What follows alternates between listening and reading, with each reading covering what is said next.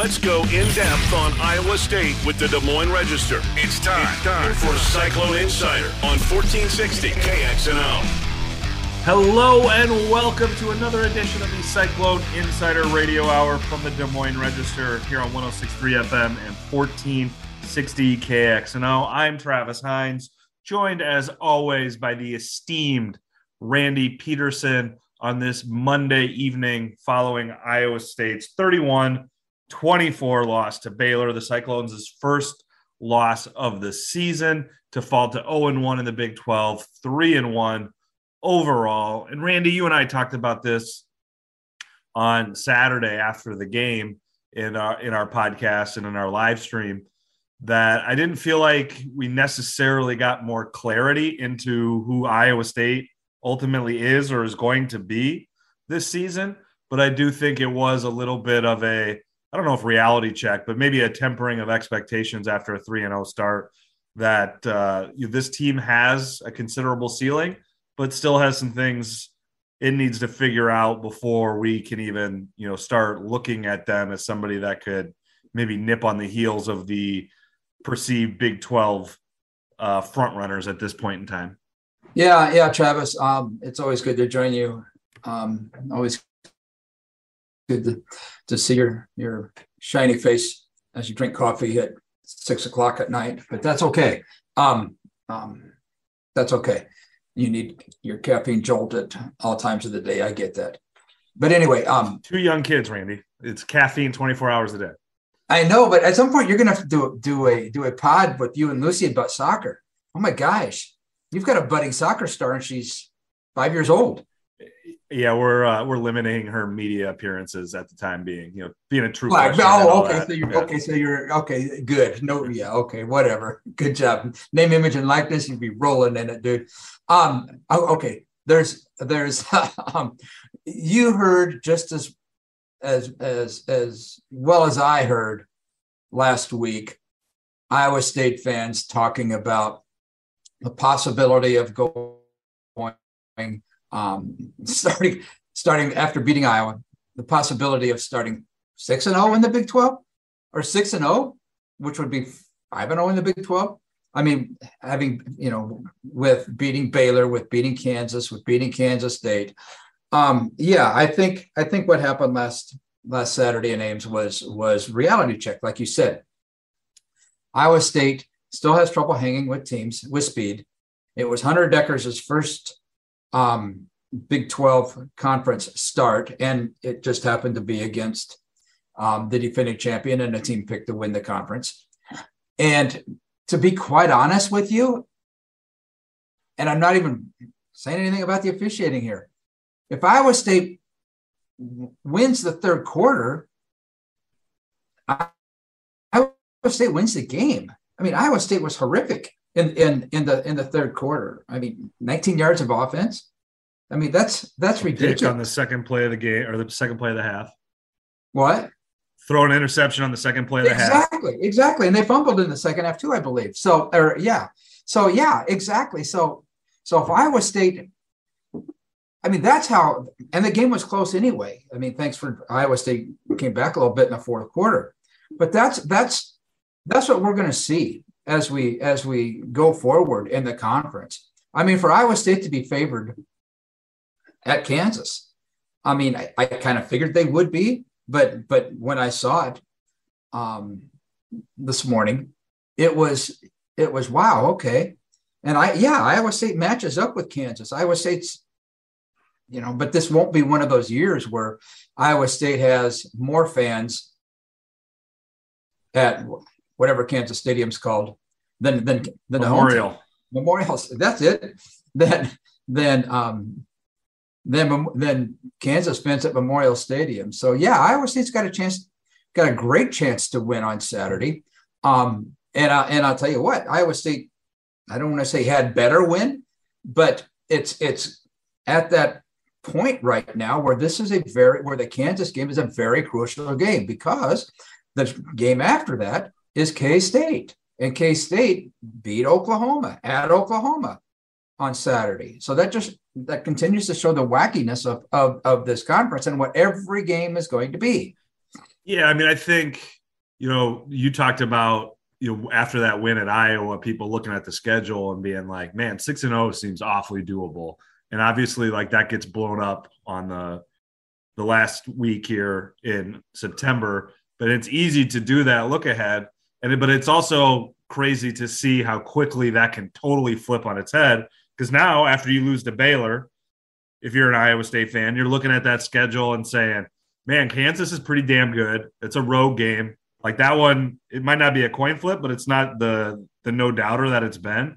Then you got Kansas State, who just beat Oklahoma. Then you're on the road at Texas and then have Oklahoma coming in here. Like, it's not hard to look at that and be like, man, how many wins are on that schedule right now? But I think we learned for the umpteenth time this weekend that while it's impossible not to do those kind of look-aheads, that they're not really worth much other than discussions like these, because in the Big 12 and all over college football, things just change on a dime. And it's going to be imperative for Iowa State to take Saturday and move it forward, because I think Saturday is a winnable game. I mean, I think every game on their schedule is winnable for this team, which is not, again, something we've said on previous iterations early in Matt Campbell's tenure and certainly before that. And it seems to be that Iowa State, in the recent past and for the foreseeable future, is going to be defined by whether it wins or loses close games, right? Like, that has been the defining feature of success versus failure for this team, for this program at a macro level, is how do you win?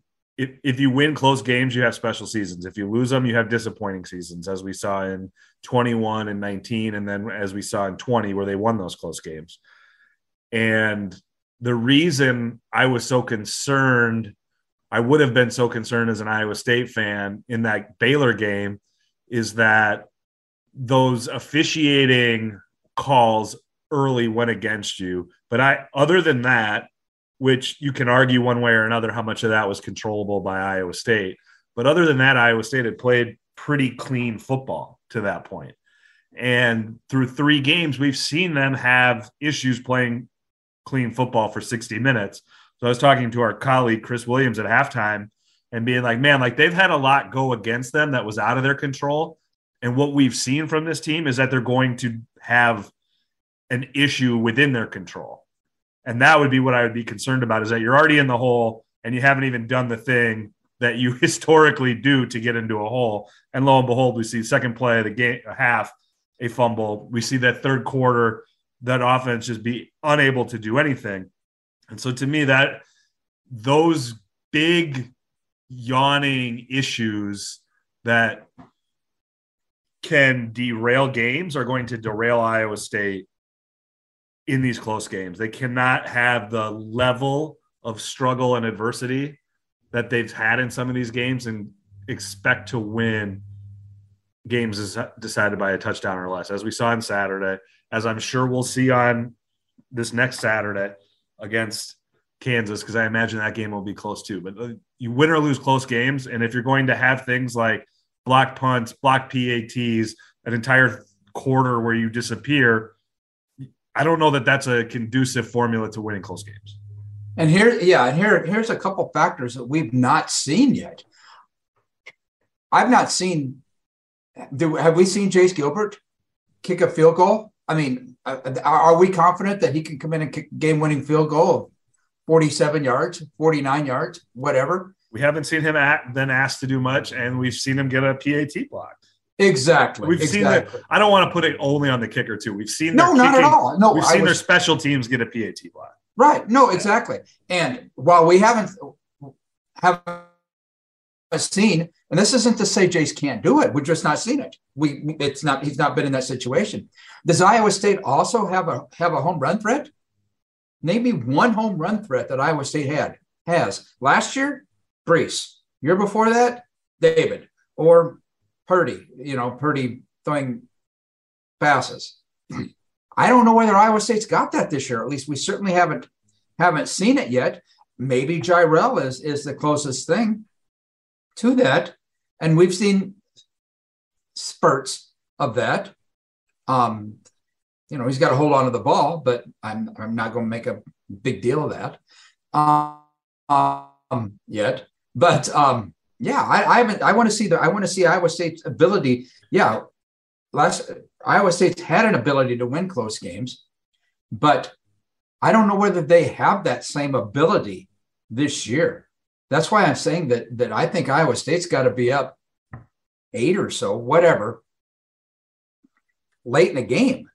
I think because I don't know whether Iowa State can score on a moment's notice. I don't know if that can happen. Yeah, I mean, we obviously saw them win the Iowa game in a close game, but even that came down to literally the final field goal attempt by Iowa that should have never been an option.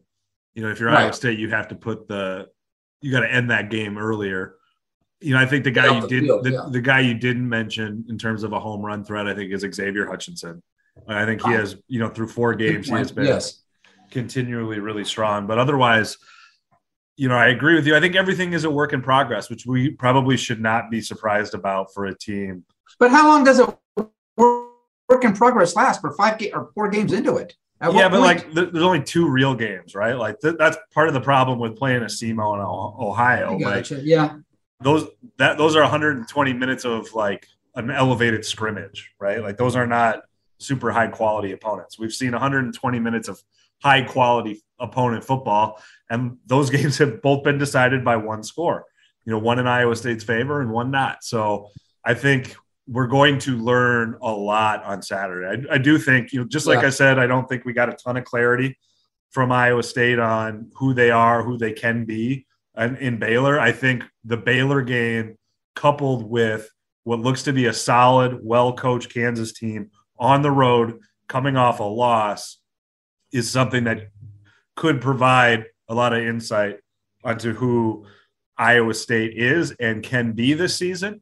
And Randy, I think the other team over at Iowa State that we're going to be really interested to learn about who they may be is the Iowa State men's basketball program in year 2 under TJ Otzelberger. And we're going to talk about them and the season ahead for the Cyclone men when we return on the Cyclone Insider Radio Hour from the Des Moines Register here on 106.3 FM and 1460 KXNO.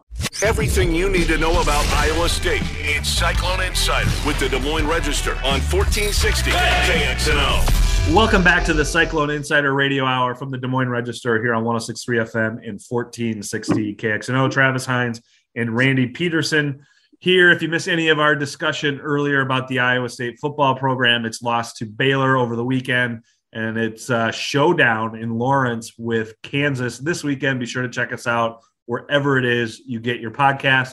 But we're going to switch sports here and talk a little bit about the Iowa State men's basketball program, who are able to get underway with practice for the first time today, Monday, September 26th. And it's going to be interesting to hear what TJ Otzelberger has to say about his team in the coming, weeks ahead of that season opener. Sweet 16 last year, one of the more improbable seasons I can remember, certainly ever covering, and maybe just remembering in quite some time, going from 2-22 to the Sweet 16, really in spite of so many deficiencies within that team offensively, doing it on the strength of defense. I think that'll be the blueprint again this year, Randy. It's a brand new roster for the most part after the departure of a number of players, most notably Tyrese Hunter and Isaiah Brockington, a new crop of transfers, a trio of true freshmen in TJ Otzelberger's first true recruiting class. But Randy, you look at this team, and I don't think it is blessed with a whole host of firepower offensively. I think it's, again, going to be an effort in defense is going to carry the day for Iowa State this season. More of the same from last year, I think. That's got to be the blueprint. It'll be really interesting to see how fans and Iowa State basketball stakeholders view this season, because last year was so out of the blue and completely blows up the timeline of a rebuilding program that I'm really interested to see, A, if Iowa State can repeat that success, and B, whether they do or not, how it affects the long-term big picture view of this program under TJ Otzelberger. Yeah, there's so many questions that to answer. I mean, like you said, who's going to fill the scoring? Who's going to run the point? I mean, has Jeremiah Williams, is he, I know he wasn't healthy at some point during the offseason, but is it him? How much will Taman Lipsey play? Kid from Ames, for example. I think while last year the Brockington and Tyrese Hunter were the catalysts of this team, I don't know where you get that other than, okay, maybe Gabe, maybe Jazz. I don't how much will Robert Jones play in the post now that I'm not going to say the guy's name, so I'm not even going to try. Osun. Now Osun's in there at 6'10", blocking shots and plugging the middle. I'm excited to see this Iowa State basketball team. Do not get me wrong. Is an NCAA tournament reality? Sure, absolutely. If they can get to the Sweet 16 last year in his first year if they can win 22 games after losing 22, I think they won 22 actually, then yeah, this team can get to the NCAA tournament, certainly. But beyond that, there's still a lot of things I want to see, and there's still a lot of things that need to be ironed out. Like I said, the point guard. Who does play the point, Travis? Who do you think? I mean, I think if healthy, it's Jeremiah Williams, the transfer from Temple. He's had a lingering shoulder injury that kept him off the floor all summer long, and from last year. So we'll see what that injury status is going forward, but obviously that's concerning if it's kept him sidelined for that long. And if it's not him, then it's likely going to be a pair of freshmen in Taman Lipsey and Eli King. That's who ran it all summer long during practice for Iowa State. It wouldn't shock me when we saw Gabe Kalsher run a little point last year when Tyrese Hunter would go to the bench. I think that it'll be interesting to see. I mean, we don't obviously have a great grasp of all the skill sets for these players because we haven't seen them in Iowa State uniforms before, but I think Iowa State has some length that will be interesting to see what they do and if they try to translate that into point. But, Randy, the two names that I heard most prominently this summer as players to watch out for in terms of having maybe more upside than people thought was Jaren Holmes and Demarion Watson, the freshman. Yeah. It sounds like Jaren Holmes is the guy, if all goes right, could be that leading scorer type player, if what he was able to do this summer translates into Big 12 play. But I heard a lot of really good things about where he was this summer and where they're hopeful he can be this winter. Demarion Watson, I think, was a huge recruiting win for Iowa State to get somebody that had profile within a major AAU program up in the Twin Cities area that Iowa State really wants to be able to go up to and be a credible player in the recruiting scene. But he was a guy that people felt like the upside was tremendous, but the risk factor was maybe a little higher. You weren't quite sure how it would all come together for him at the next level, a little bit more raw as a player. And the early reports that I've heard this summer is that the ceiling is much more apparent than any question marks he had, like any true freshman has coming onto campus, and that people are very excited and bullish about his future at Iowa State. So we'll see again this winter and after, fall practice. Sometimes what happens in summer is not necessarily the same thing as what happens in fall. And certainly once we get into November and the games start mattering. I kind of like Eli King too. I'm sorry to interrupt you there. I like this freshman class as a whole, to be honest with you, but I kind of like Eli King too. And you were talking about Demarion; they were teammates on an AAU team. No, Taman and Eli were teammates on their AAU team. Demarion Watson played for Sizzle, I believe, while Taman and Eli played for D1 Minnesota. But obviously, they're all very familiar with each other, having run in the same Midwest AAU basketball circles for years. Yeah, I'm just looking at Demarion's thing. Okay, it says where he was a teammate with Eli King. Okay, anyway, but anyway, yeah, I'm I'm cautiously optimistic about this team.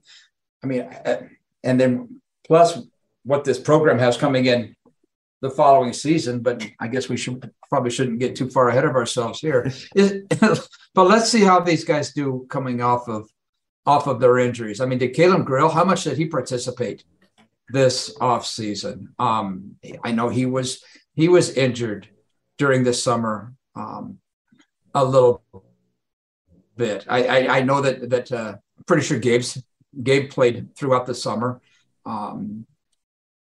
I poked my head in there a couple of times, and he was out there, and energy looks high as it always did. I'm really curious about Osun. I really, man,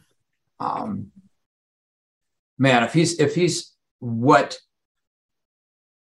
he's cracked up to be as far as a defensive stopper, like that's going back a ways for Iowa State to have that really strong force in the middle. And as we all know, Iowa State gave up points in the paint the last couple of years because they haven't had a strong presence in there. So with Osun and Robert Jones, yeah, I'm looking forward to seeing them. But here again, and I don't have any questions about the defense. If they could pull that together out of their pants last year, I think defense is going to always be the calling card of TJ's program. But I want to see, here we go again, the elephant in the room, and it's not even the elephant in the room; it's the room. Can Iowa State shoot it? Well, we know not to believe what we see as far as stats are concerned from previous places. So I guess we just have to see, because if we know this team will play defense, we just need to see if they can shoot it, and I guess we never know. Yeah, lots of question marks when you had the roster turnover that Iowa State had, and when it was evident to anybody that Iowa State was going to struggle last year, and then they went undefeated in the non-conference and competed in the Big 12 and made it to a Sweet 16. So it's hard to make preseason predictions when you just saw the very same program with the very same question marks absolutely blow up preseason predictions just 12 months ago. So it'll be interesting to see, where this program is in year two. Certainly is going to be fascinating to watch one way or another. Again, they get started on practice this week before opening the season in November for year two under TJ Otzelberger.